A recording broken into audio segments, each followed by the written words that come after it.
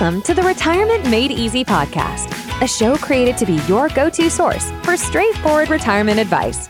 Best of all, it is presented in a language that you can understand. Are you ready for some straight talk on retirement planning without all the fluff? Well, you found the right podcast. Here's your host, certified financial planner, Greg Gonzalez. Welcome to the Retirement Made Easy podcast. I'm Greg Gonzalez.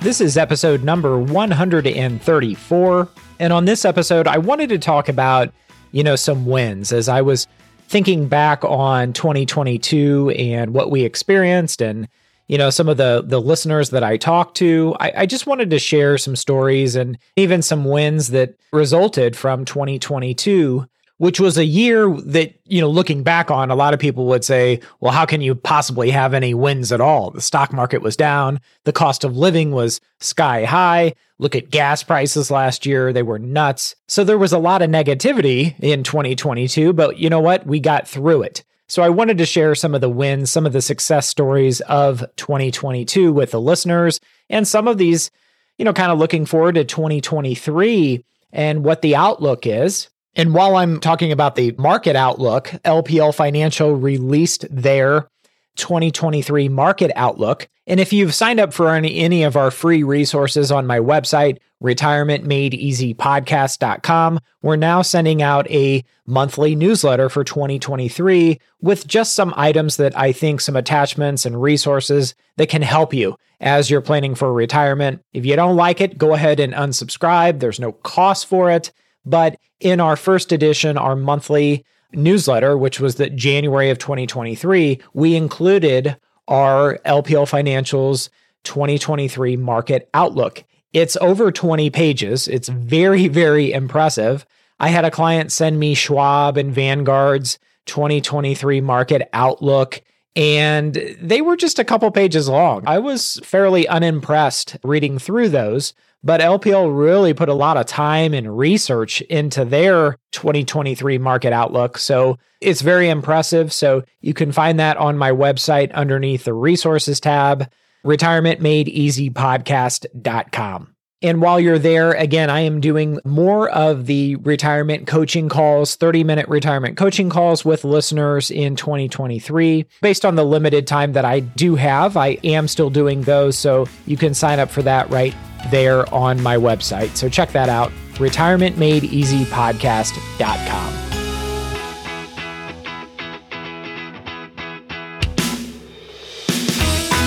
All right, let's jump into today's episode, which is talking about some wins, some success stories, looking back on the year of 2022. I think these stories will really be interesting and beneficial to you as the listener. So, of course, with the market being down last year in 2022, you can imagine I had a lot of questions from listeners. I had a lot of questions from clients about not only tax loss harvesting, so meaning if you have a non-retirement account like a brokerage account, does it make sense to harvest some of the losses? And you got to be careful because there's what's called the wash sale rule. So meaning if you sell a stock or a mutual fund, an ETF, whatever you own, whatever investment you own, if you sell it and book the loss, you can deduct up to $3,000 per year of a capital loss on your tax return. And then anything over and above the $3,000, that just gets carried over to future tax years. But you've got to be careful about the wash sale rule. So a lot of people were very unfamiliar with that, which this is a win, is I was able to teach people, hey, be careful with that wash sale rule, because if you book that loss, you have to wait 30 days to buy back the security. So if you sell the mutual fund or ETF, hey, great, you book the loss, that'll help you tax-wise, but wait 30 days until you buy it back, because the wash sale rule essentially wipes out your ability to deduct that capital loss if you buy back that same security or like security within 30 days. So tax loss harvesting was very popular last year, people harvesting those capital losses that they might have and helping themselves out tax-wise on their 2022 taxes. Also, with the stock market being down and a lot of investments being down last year, a lot of people were taking advantage of Roth conversions. And what's a Roth conversion? Well, if you have pre-tax, let's say it's 401k money, or you have a traditional IRA, which is all pre-tax, you can pay the taxes on a portion, doesn't have to be all of that account. And by paying the taxes, then it goes over to your Roth IRA. And the idea of doing that when the stock market's down is it's very opportunistic because you may have investments that are, let's say, undervalued because, the market maybe is down. The S&P 500 in 2022 was down at the end of the year over 18%. We haven't had a down year like that in the S&P 500 since 2008. That was quite a while ago. 2008, it was down 36%. So a lot of people were torn last year. They wanted to do these Roth conversions while the market was down, while their investments, maybe mutual funds, were down in value. And then let's say they had a $10 mutual fund, it's down to $8. And by doing the Roth conversion, you're then paying taxes on something that's worth $8. Then the $8 moves over to your Roth IRA, which it then grows tax-free. And let's say it rebounds, and I don't know if that's going to be in 2023 or 2024 or 2025, but while that $8 is in your Roth IRA, when it rebounds, it'll rebound tax-free. So that $8 investment, let's say, becomes $11. Well, that $3 of growth is all tax-free in a Roth IRA, but you only had to pay taxes on the $8 because the investment was down in value when you did the Roth conversion. So you can kind of see in my simple elementary example, there is some advantages or benefits to doing a Roth conversion while your investments are down in value temporarily. And a lot of people, especially if you're still working and maybe your income, let's say, isn't as predictable as you'd like it to be because maybe you have bonuses or commissions or things like that, well, a lot of those people will wait to do the Roth conversion until the end of the year to see where they kind of land on the income for the year. Let's say they wait until December 20th to do the Roth conversion, because then they can be very, very precise and take a good estimate of what's going to make sense on the amount of the Roth conversion to keep them in the same tax bracket they're already in without jumping to the next tax bracket by taking too much of a Roth conversion. So I had quite a few clients and podcast listeners that were doing these Roth conversions at the end of the year in December of 2022. And quite frankly, it really kind of worked out for those people because the stock market was still down in December. Like I said, it ended the year, the S&P 500 ended the year down a little over 18%. So as far as the market is concerned, those were kind of some of the wins, which were Roth conversions and then taking advantage of any capital loss harvesting that may be present for you. The other thing that we saw last year is we saw the Fed raising interest rates, right, to combat the rising cost of living. Inflation was the highest it's been in over 40 years. And there was I think it was Peter Schiff who I was listening to, really bright guy. And he was talking about how we measure inflation, the CPI, is a lot different now, currently, than it was like in the late 70s, early 80s, like in Jimmy Carter's days, right? So for all the people that were saying, oh, well, in the late 70s, early 80s, that inflation was a lot higher than we're experiencing today. Well, we were measuring inflation. The CPI index was calculated differently back then. So we really can't compare that inflation back then in the late 70s, early 80s to inflation the way we measure it today, because the calculations are totally different. The factors that go into the inflation rate are totally different. It's kind of like basketball. If anybody's a basketball fan out there, they'll remember that, if you were a professional basketball player in the 60s, well, there was no three-point shot. So if you were a guard that played professional basketball in the 60s, maybe your points total was a lot lower than it would be if you played today. The three-point, the NBA at that time, they didn't start counting the three-point shot until 1979. And then the NCAA, which is college basketball, they didn't implement it fully until 1986. So after that point, all these basketball players, they started scoring all these scoring records because they had a three-point shot. And all the players before then, before the 3-point shot was counted, everything was 2 points. Well, obviously they didn't have a 3-pointer. All they had was 2-point shots. So the scoring records before the 3-point shot, just imagine if all those players had that same opportunity as a 3-point bucket. So can you compare a player in the 60s that could only score 2 points per shot versus today you have NBA basketball players that all they do is take 3-pointers, it seems like. So let's imagine that the player in the 60s, they made 10 baskets at 2 points apiece. So that's 20 points. But the same player in today's game, let's just assume they only take 3-point shots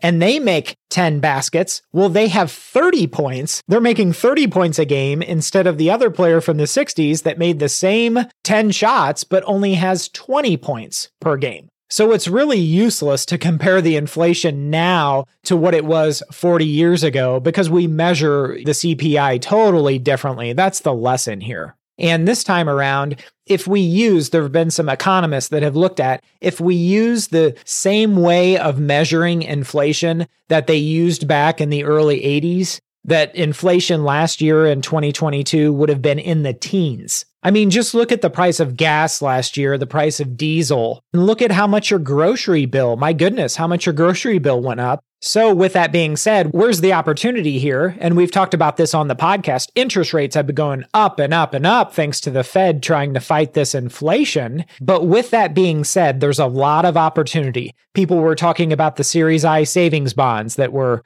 over 9% last year. Now they're at 6.89%. There were money market rates that they just keep going and up and up and up, and savings accounts and all kinds of different CDs and CD alternatives that are paying, right now we're seeing as much as 5.5%. So for the conservative investors out there, and we even have some podcast listeners that have kind of reached out to us, of course, they're trying to take advantage of those cash alternatives, CD alternatives, to try to make hay when the sun's shining because interest rates are so high right now and get more of their safe and conservative money working more for them. So they're earning really some impressive interest rates, whereas a year prior, those rates just weren't around. So those were some wins for some people. Social Security. Social Security was the hot topic last year.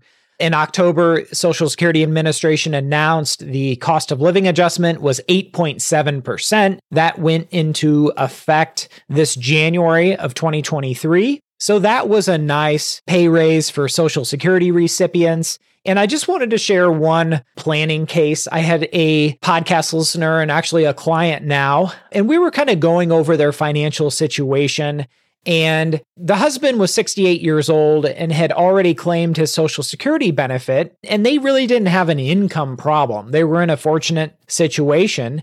And with him being 68, we decided to turn off his Social Security benefit, to stop his Social Security benefit last year. And why did we do that? Well, when you're past your full retirement age, you can stop your benefit and then you get deferral credits. So between your full retirement age and age 70, you get 8% per year. So when we decided to do this, not only is he going to get 8% deferral credits, so his benefit while he stops it is growing at 8% per year, and then he'll restart it when he turns 70, but he's also going to get the 8.7% bump COLA in January. This January he did. So we stopped it last year. So you add those two together, in 1 year, he's going to get 16.7% a boost to his Social Security benefit. So that, for that client, was just a huge win. He was blown away by that kind of planning. And his wife was appreciative as well because she's going to one day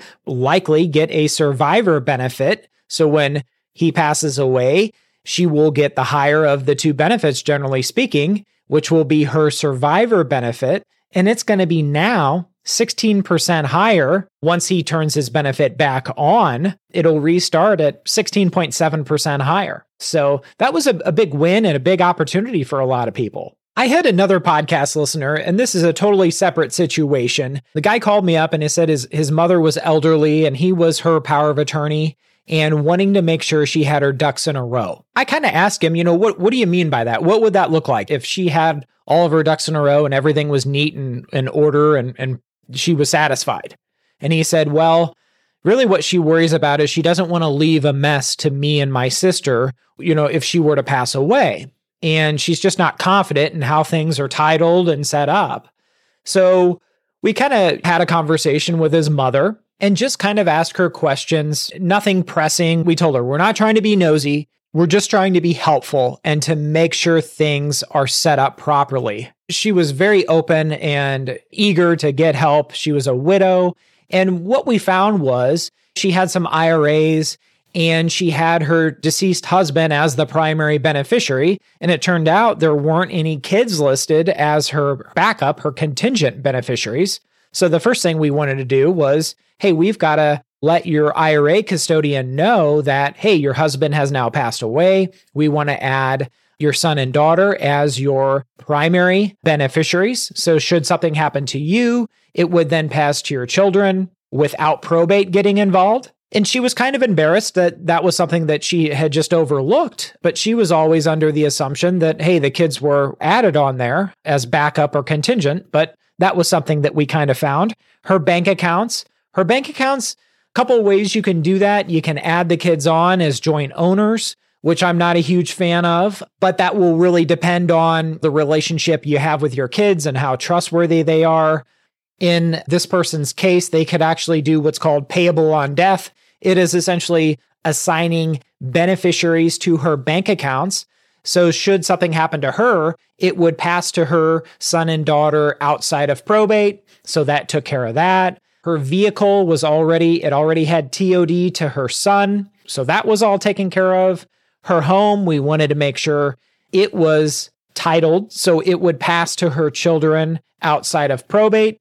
So we kind of gave her a couple different options there to make sure that could be structured in a way that would totally avoid probate. And she was all on board. And one other thing, she sent me some copies of some savings bonds that she had that were very, very old. And what we discovered was they had matured about 5 or 6 years ago. And so they weren't paying any interest anymore. So those were something that she could cash out and she could put into a CD or money market fund or something that would pay her some interest. So all in all, this was a win for this podcast listener. He was really able to kind of help his mom out. This was something his mom was really worried about. Heaven forbid something happens to her. Are her son and daughter going to have to fight the probate courts to get their inheritance or not? And I was happy to help. I really enjoyed kind of talking to both of them and kind of giving them my best advice and guidance because I've had clients go through this kind of thing.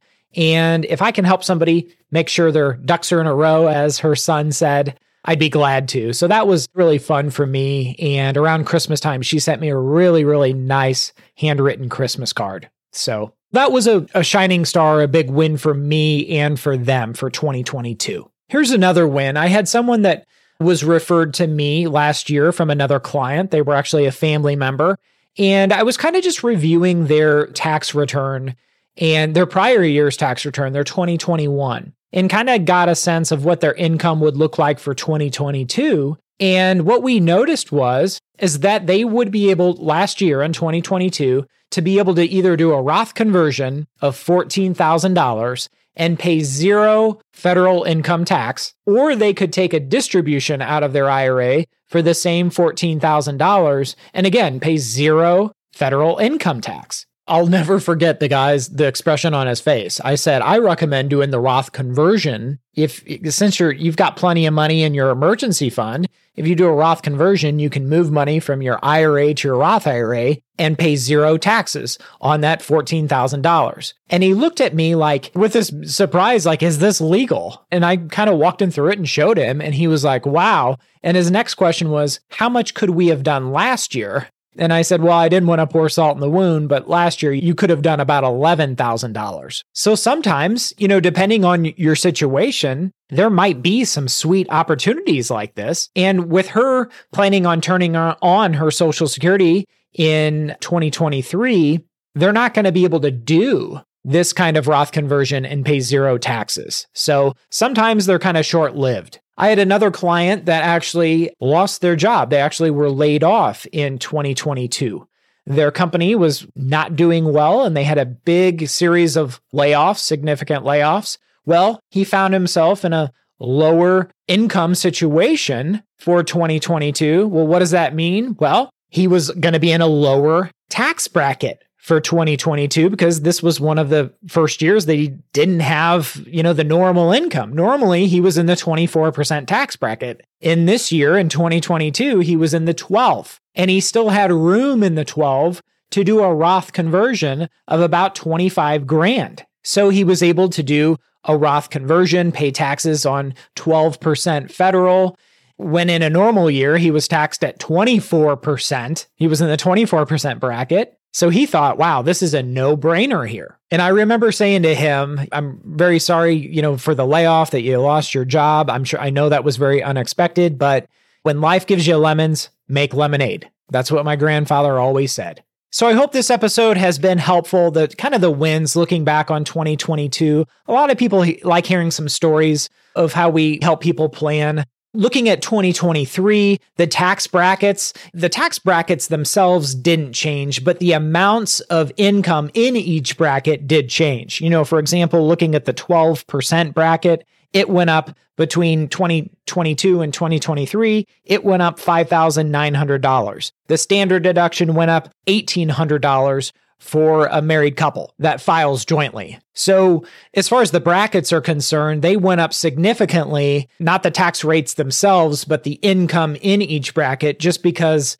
the cost of living was so high in 2022. So with inflation high, that impacts, the amount of income in those tax brackets. So what that means is looking at 2023, there's more Roth conversion potential. But of course, if you got a big boost to your income, a big raise or promotion at the end of 2022, that of course might offset any changes to these tax brackets, income wise. So I hope this episode has been helpful. If you have questions, check out my website, retirementmadeeasypodcast.com. I'll see you next week. And remember, always dream big.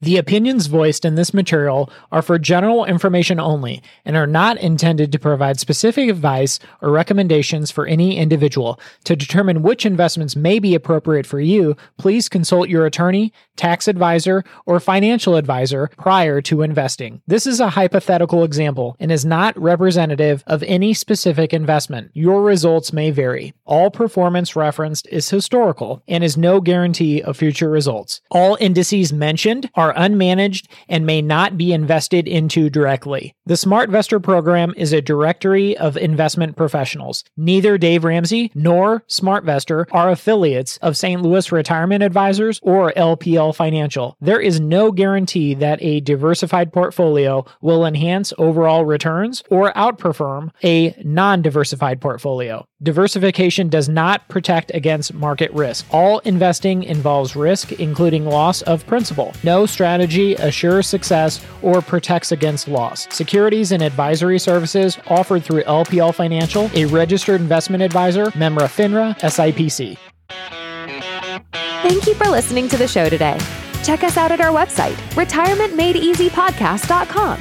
And if you want some help from Greg, submit your questions at the bottom of the page or sign up for a 30-minute retirement coaching session with Greg. We'll see you next week.